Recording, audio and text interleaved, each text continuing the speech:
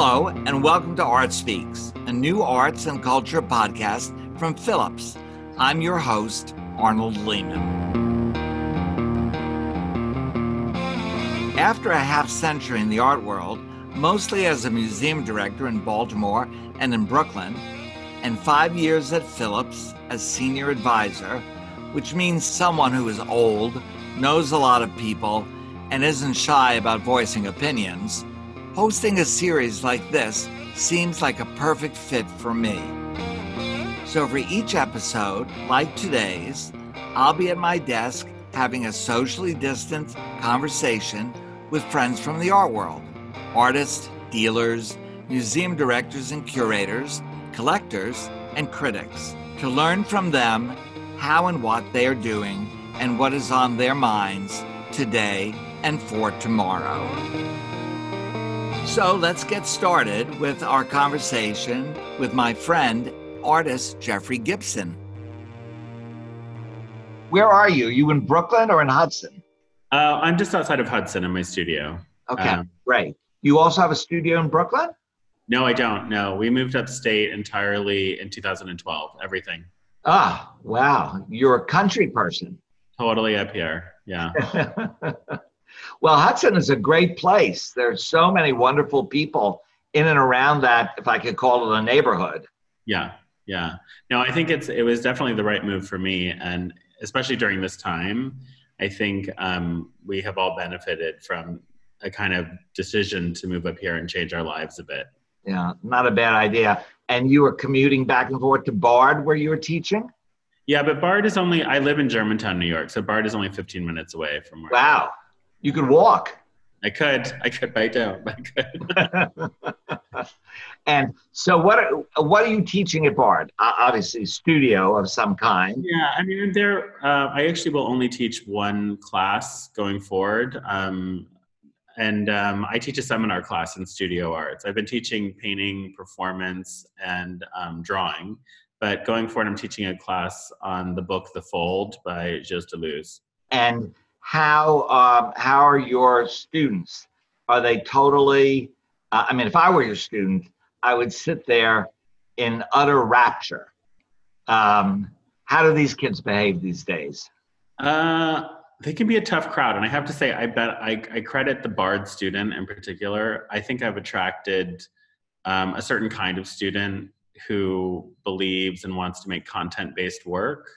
So they're not always the strongest formally, but they're really idea-driven. So this class allows us to really just talk about ideas. And this is the first semester I'm teaching the Deleuze class, but we really had to talk about what chaos means, and it was not difficult to talk about, and how everyone experiences chaos differently. And, I think they're great. I've had a really good experience with Bard students. Well, I have to say, I think chaos is a great word to stimulate a lot of thought processes. Yeah. I didn't teach a lot, but I have to say, the last time I taught was at Cooper Union. Uh-huh. And the course I was given was called Modern. And it was a class purportedly for painters and other medium-driven students there. And it wound up that I only had engineers in the class. Yeah. And I thought, oh my God, what an opportunity for me to learn more from them. And it was fantastic. So that was my best teaching experience, where I was teaching people I wasn't supposed to be teaching. Right. And so I walked away with more than I brought in. Bard is a wonderful place, though, I think. It is. It's great. I'm involved with a graduate school in Manhattan and, material culture, and it's fascinating. So yeah. I envy you for dealing more with students where they're really becoming makers of things. Yeah. I have to ask you a question that I don't even know if it's even true, but I either read someplace or someone told me that the way you got to the Royal Academy of Art, Royal College of Art in London, was because the Choctaw Nation, of which you're a part, Yeah, undertook the cost and sent you there. that is true. That is true. I actually, I went to the Art Institute of Chicago for my undergrad. And when it was time to think about graduate school, I wrote to Chief Philip Martin. This would have been 1994. And I said to him that I wanted to come and teach on the reservation in central Mississippi upon graduation. And he wrote me back and he said, he was thrilled with my desire to teach, but unfortunately, two things. One, I would have to have a master's degree to teach. And two, they had just cut all arts education in the school systems on the reservation. Like every place else in America. Yeah, and replaced it with trade-based learning. Well, that's not bad, but as opposed to some other schools, but in any event. So when I got that letter, the reason I held on to it was actually because I was so thrilled to have his signature. So I kept it and I held on to that letter. And then, graduate school wasn't even really in my mind then. But after I graduated, I was thinking about graduate school. I talked to my parents. There was no way we could afford for me to go. And it was up to me to figure out funding. So I wrote to Chief Martin. And I know in his letter, he had said, if there's ever any way we can help you in the future, please ask. So I wrote him, and by this point, I had already gotten into Royal College. This was not anything I saw coming. I didn't even know about Royal College. It was introduced to me from a friend of mine, Sana Mokujeto, during my time at SAIC. And so I wrote him and I said, look, I have this amazing opportunity, and you said I needed a graduate degree. And I totally didn't expect to get in. And then he just replied and he said, we will help you. He didn't say, to what amount or anything. And I know that I was in London for 2 weeks and I called him and I said, look, I haven't figured out a way to pay for this any other way. Like, just tell me what you're going to provide. And the next day he sent a check to the registrar for the full amount of my tuition. Oh my goodness. And then a contract. Basically, it was a letter of agreement that he would pay for my time in London for the full degree, which was 2 years, and some of my living expenses. Wow. It literally came after I was already in London and in the situation that I was like ready to get a ticket back home. It was amazing. And he had a really clear understanding that he did not actually want me to return to the reservation. He basically was very direct and told me, he said, you have an opportunity to exist in the world and be a successful person in the world. We will benefit from your success in the world. Like, don't feel that you need to come back here. And he would reiterate that over the 2 or 3 years that we were talking. And so it was interesting because it was kind of it's almost like you want to pay back in, every dollar for dollar you want to pay back. But he had spent his career as chief going into Congress and fighting to bring labor to central Mississippi. He was really a business person. And he said that when he would go there, my going to Royal College, my finding success in the world gave him new reason to talk about the success of the Choctaw Nation, of what had been accomplished. So, he was great, really wonderful.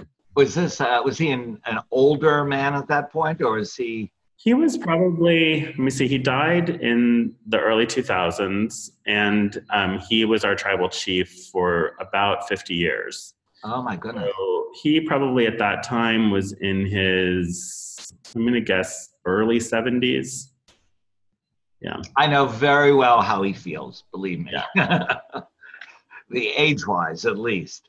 I have to say that is an amazing story of parental caring and understanding at a nationwide level. Yeah. And that he could individualize that. How many people in the Choctaw Nation at that point, would you say? Oh, at that point, probably 8,000. Yeah, but that's still a lot of people to worry about on an individual basis. Yeah. very diversified because there's people who live on the reservation, and the majority of the people actually live off, if not in surrounding communities. Wow. Wow. Well, but that becomes that relationship to the Choctaw Nation and to so much of your traveling comes through so clearly in your work. And would you mind? I mean, I was, as you saw when I came up to you that evening at Brooklyn, I was overwhelmed with what I had seen. I had worked for close to 2 decades there as director, trying to bring together the ethnicity, the nationality, the gender of those hundreds and hundreds of thousands of works at Brooklyn into a visual way that spoke to people very clearly when they came in. And that's why if you ask the director, Ann Pasternak or Eugenie Tsai, who was one of the curators involved, I was just overwhelmed in the most wonderful way. Could you talk a little bit about that exhibition? Oh, and it's going to be back on view. But when this all opens up, it's going to be there for like 6 more months or more even. Yeah, there's definitely time to see it. Well, first I want to say I'm really proud of it. And I'm also, I think for me, it was not difficult to put it together because what you're seeing when you walk into that exhibition is exactly how I think. It's exactly the way that I piece together some way to articulate to myself how I make sense. Like how did Jeffrey Gibson, live in Germany, Korea, London, connected to, Mississippi, connected to Oklahoma, queer person, married to a Norwegian man, father. I think that I've grown up with people kind of exclaiming like, can you believe that a Native American knows about Matisse? Can you believe that he went to London? Can you believe, and so all of it's just this, this intention to connect the dots for people, for them to realize that I am a microcosm of how culture initiates subculture, initiates future culture. It's through travel, through conversation, through dialogue and questioning that the stories emerge. And it's sort of what I'm addicted to. I could sit and talk to anyone, and if they're willing to share with me their vulnerability in their storytelling about who they are, I'm fascinated. We only have a half hour. I mean, maybe we can extend it to 3 or 4 hours because I would be happy to do that. Anyway, I interrupted. Well, it's amazing, right? I mean, how people get from one place to another. And so I think about my family, my grandparents, and this is another thing is I think, I grew up with most people being aware of Plains tribes. And so with my tribal affiliations being Southeastern, it looks very different. The belief systems are different, the creation stories are different, and they're not what falls into the kind of understanding or visualization of Native American when you think about American Indian history. Right. So, so I also wanted to bring that into the picture, but I think having a museum open up their collections and allow you to author, because they really exist in museology, anthropology, and archaeology, right? So these are all disciplines that look in the rearview mirror with a very authoritative voice. And an artist, we get to exist in the present tense with an equally authoritative voice, but we don't have to create direct linear links, So I think for a museum now can do it. Let's say over the last 10 years, I think museums have been more open to open these collections. But previous to that, NAGPRA, Native American Graves Repatriation Act, I know it well, put a lockdown on a lot of museum collections, right? Because they had to be figured out who could speak for them, which ones could be on view, how could they be interpreted. So I've been waiting since working at the Field Museum in Chicago, which was in the mid-90s, to do something like this.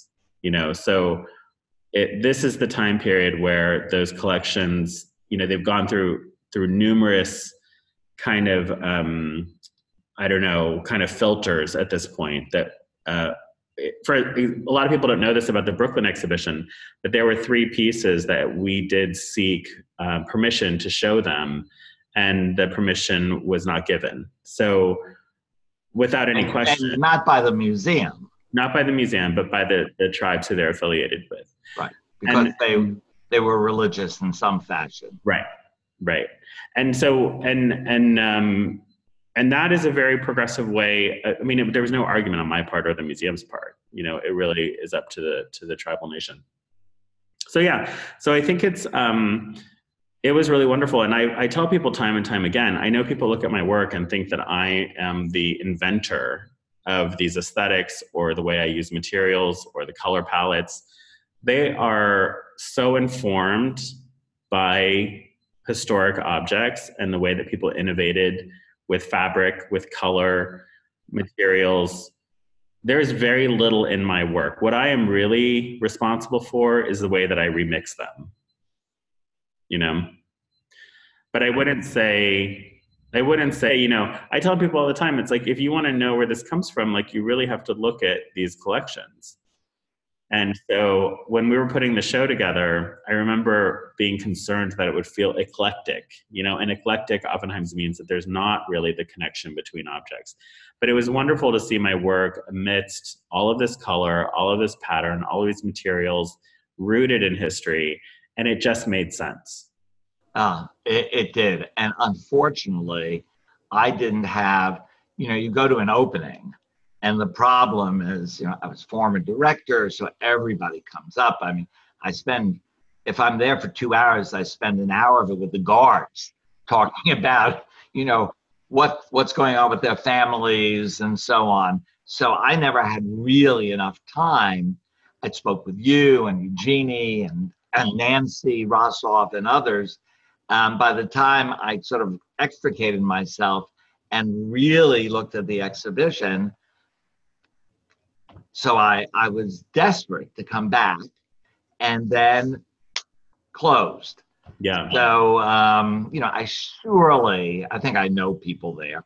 I surely could have snuck in at some point, but now I know that I can go back and spend, you know, to my heart's content, as much time as I'd like, which is going to be such a great pleasure for me.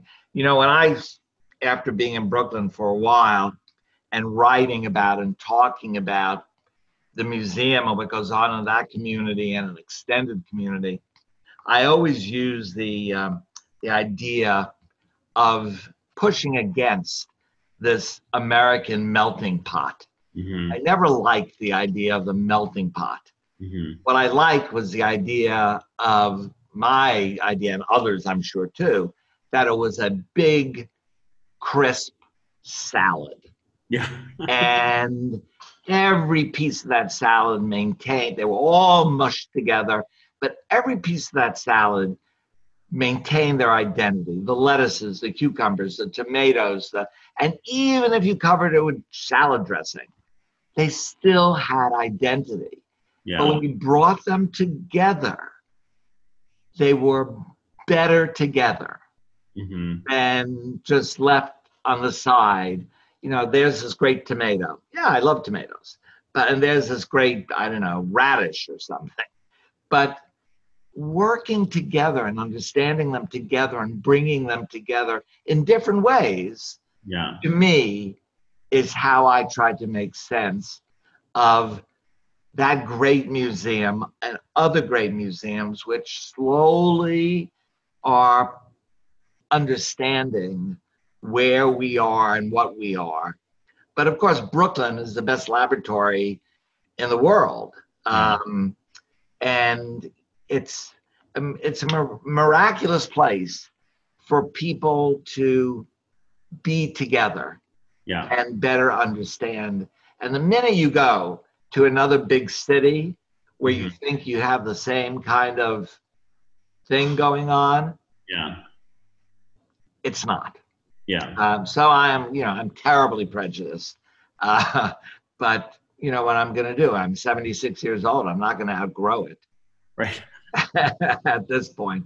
But I am making this plea that everyone who is listening to this or everyone who has followed Jeff's career up to now, if you haven't seen this exhibition, forget about him as an artist, but think of this as a historic and important way to open up minds and better understand history.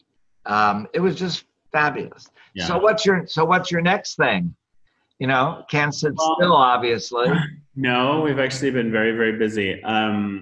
I think, well, there's a couple of projects going on right now. The next thing that will probably happen in New York is I'm doing a solo project with Socrates Sculpture Park in Long Island City. Oh, great. That was meant to open in a couple of weeks, but we're going to push it a couple of months.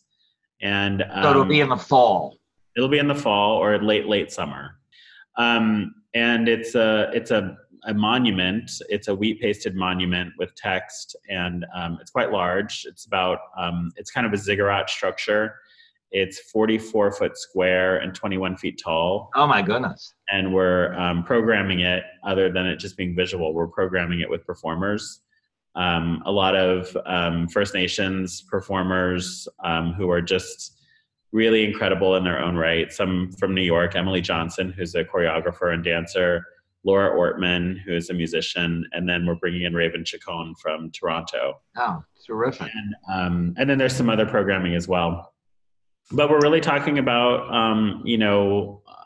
kind of different kinds of smaller histories that are maybe unknown, that I think people have emerged with really strong, unique individual voices.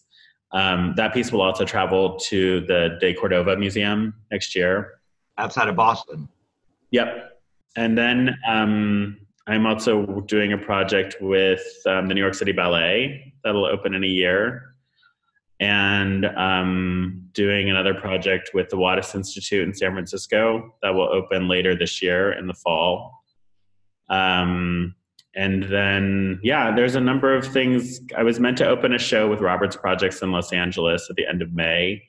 We're postponing that, but looks like we'll be opening in the fall as well. So that's really what my studio has been working on currently, trying to finish up those pieces. And we're just moving along. Well, all good. Absolutely all good. And it's so interesting to, and good for the artist, and I think, and good for the space, especially alternative spaces or more unusual spaces where you don't find work like this happening, like Socrates Park. Which is a wonderful space. I mean, so much has gone on there, and yet, it's right across the water. I mean, you could almost swim to Manhattan. And I've always been upset that few people from Manhattan take that swim over. I'm telling everybody, you could always get a car back these days. It's not a problem. You don't have to stay in Brooklyn if you don't want to stay in Brooklyn.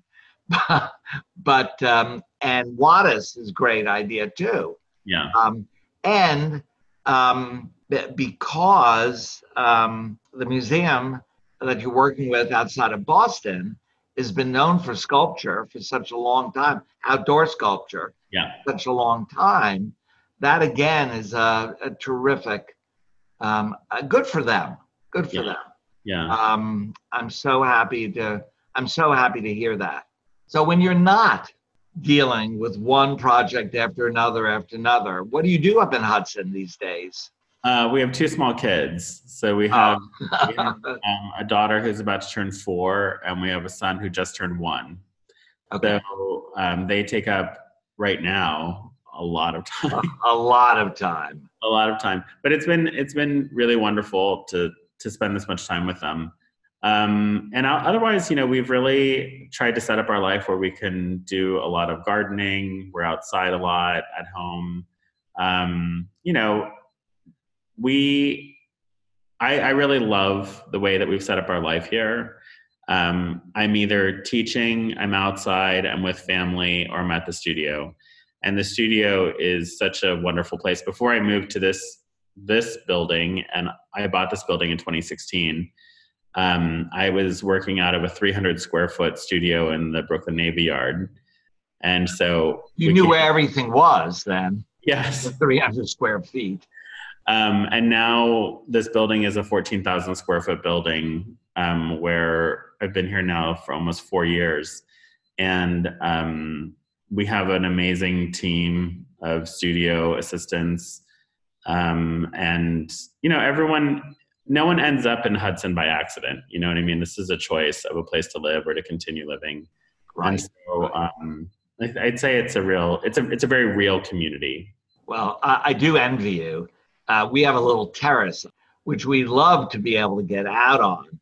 And so the weather has been not so great, and then when we said, today is the day, this was last week, we went out and all of a sudden there's a swarm of weird bees who inhabit our terrace or who dive bomb on our terrace for 2 weeks, the end of April and the beginning of May, every year.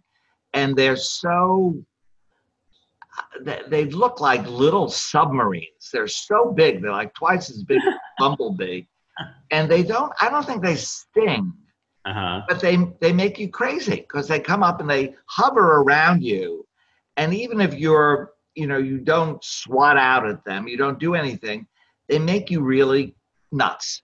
And so we try to shoo them away and, without doing something terrible. And they just won't give it up for what they do there. We're on the 23rd floor of our building. What are bees doing up on the 23rd floor? I think they got lost one year and now think of it as a vacation. So we have not, before when it was cold out, we went out a bit, but now we're waiting for the bees to disappear. So I envy, even though I don't garden, I love looking at gardens. Yeah. And it would be nice to be able to walk around, but I think that'll happen pretty soon. I want to see your wrist again. Show me your wrist. How terrific. Yeah. Now, so you do this in a lot of the work. Yeah, absolutely. It was a little glimpse when you moved your hand very beginning of our conversation. Oh, that's so wonderful. Absolutely. Where does that pattern come from? Is there precise derivation for it? I've always decided that I wasn't going to ever copy like a historic pattern. I've spent a lot of years trying to invent new patterns or patterns that I'm not copying from someplace. And then one year, the goal has been to try to match up pattern with content, so that it's not just a formal decision. But and so I really looked at the patterns that I was choosing over the past 2 years, and this was the pattern that shows up the most. And this kind of triangle pattern, you can build almost anything with, and it became the kind of grid for me in terms of like designing things. So, and then when I had this made, and I drew this and then had it tattooed where was that? I think it was in Milwaukee where I had it done. But what I love about it is I realized that what I considered to be negative space, like in the design, which was white, is actually my skin tone, so that it becomes a color, kind of irregardless. So, but yeah, and that was really it. And then I've continued to use these triangles and manipulate them continuously. No, and they're great. And certainly in the Brooklyn show and in other of your shows that I've seen over the years. So I want to ask one question, which is kind of a nonsensical one, but one that I would like to. In these years, when your success and achievements have just one after another, is there a little piece of that career that you'd like to forget? Is there a group of objects that you would just as happy no one knows about? I was, for a brief time, I have to tell you, a painter. And you would have to go really far and wide to see anything, because I gathered almost everything I did. Whatever someone would sell back to me, I bought back. I'm talking about when I was really young. Yeah. I didn't have a lot of sales. There were $50, $100, $200 sales. But for me, that was a lot of money. And I got them all back. I smashed them all up, and I just got, those garbage trucks that come and take away construction stuff to just take it all away, because my work was too derivative. Uh-huh. I didn't know enough, and I figured out that whatever gene set I have was not the gene set to become a great artist. Hmm. So, and I don't tell many people that. I just told everybody that. Yeah, there you I go. don't know why I did that.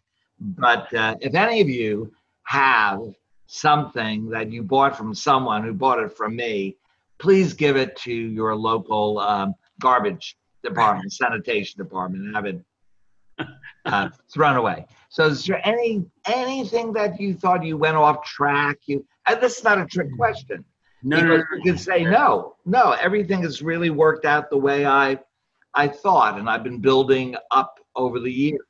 I don't regret anything. I know everything I've ever made has always been with the intention of trying to articulate something so that people could comprehend it. Like, I think when, 2010, 2011, I was on the cusp of walking away from being an artist. And it really had to do with the frustration of feeling like people weren't comprehending the materials, the narrative, the content of what it is I was really working very hard to come across. And so when the show happened at Participant in 2012, I had zero expectations. I was like, make the work that you want to see exist, whether it was made by you or somebody else. This is the work that you think needs to exist in the world. And this is the story that needs to be told. And it was people who responded to it and could so clearly understand what it was I was saying. And that became a sort of barometer for what I consider to be a successful work. It's like there's a degree of communication. And with art, you get to play with like subtleties, you get to play with poetry, you get to play with metaphor and analogy and materials and histories. So it's not like it has to be this linear communication, but you get to play with the kind of more ephemeral qualities and atmospheric qualities of communication. And so, for instance, when I started working with text, I thought, you can't work with text. It's like, it's so direct, it's so clear. And then I realized my interest in language and text is the way that it's slippery, the way that it means something different to everyone who reads it or everyone who says it. And that's where the openness comes from. And I think that's why, for instance, like pop music, a song that I love singing could be the same song that you love hearing, and we're hearing it and saying it completely differently. And it's so specific to us, And that's where, that was the way that I started understanding poetry, because I always thought poetry was about this slippage and this kind of intentional slippage. But yeah, so I think, so I don't really, when people ask me about, I found a piece of work of yours from 2005 and it looks nothing like what you do now, I can walk that person through exactly now why they can't understand that piece, And to be honest, a lot of it has to do with the narrow definitions of what people are aware of when it comes to Native American art. These narrow definitions of what it looks like, what it sounds like, what the materials are. And so previously, I was too distant from people's understanding for them to understand the content of what I was doing. And slowly I started removing the references, and I was like, why paint something referencing hide when you can just use hide? Or why use a dot of paint when you can just use a bead? And there was no need for this translation, and then the question of like pigeonholing was another thing people were saying, like, well, aren't you afraid you're going to be pigeonholed by using beads and hide? And truthfully, I was like, no, not the way I'm going to use them. Like, and I'm perfectly thrilled and honored to be a continuance of those histories. It's really a history of innovation. It's a history of being able to look at something that comes into your world and being able to find other ways of supporting yourself through the way you use it. And you're not disregarding history, you're adding to it. Exactly. And Jeff, I think you just, in summary, explained why I never had those genes um, necessary to go through that process, which in and of itself is really beautiful. And what comes out of it is the visual world that makes us, I hope, better people Mm-hmm. and more understanding and more aware of our own details and our own Mm-hmm. lives and that intersection. So I can't wait to see what's going to happen at Socrates. Um, and if I get out to California at Wattis, Yeah. um, I might even get in and around Boston, but not probably at that point. So I'm really looking, and mostly I'm looking forward to spending as much time as I want at Brooklyn, looking at every single detail of what you did, and I know how thrilled Eugenie and Nancy and everyone was with your being there and helping them to better understand their own collections. So I really want to thank you for all those experiences, for, I can't speak for anybody else but myself, but I really appreciate it. And I knew I had to have you to speak to you on this program because as an artist, I don't, you've got so many people approaching you for everything that I'm glad we got this little opportunity. And I hope it's the first of many. That's what I'd really like to be able to do. So have a great lockdown. I Thank you. think you're doing it. I think you're doing it very well. What are the kids' names? Phoenix is our son, and Georgiana, Gigi, is our daughter. Oh, how great. How great. Tina, what a great name. And Georgiana is also a beautiful name. So take care, be well, Thank you very much. work hard. You've got a lot to do. And thank you very, very much for joining us. Of course. Of course. Take care. Bye-bye. Bye-bye.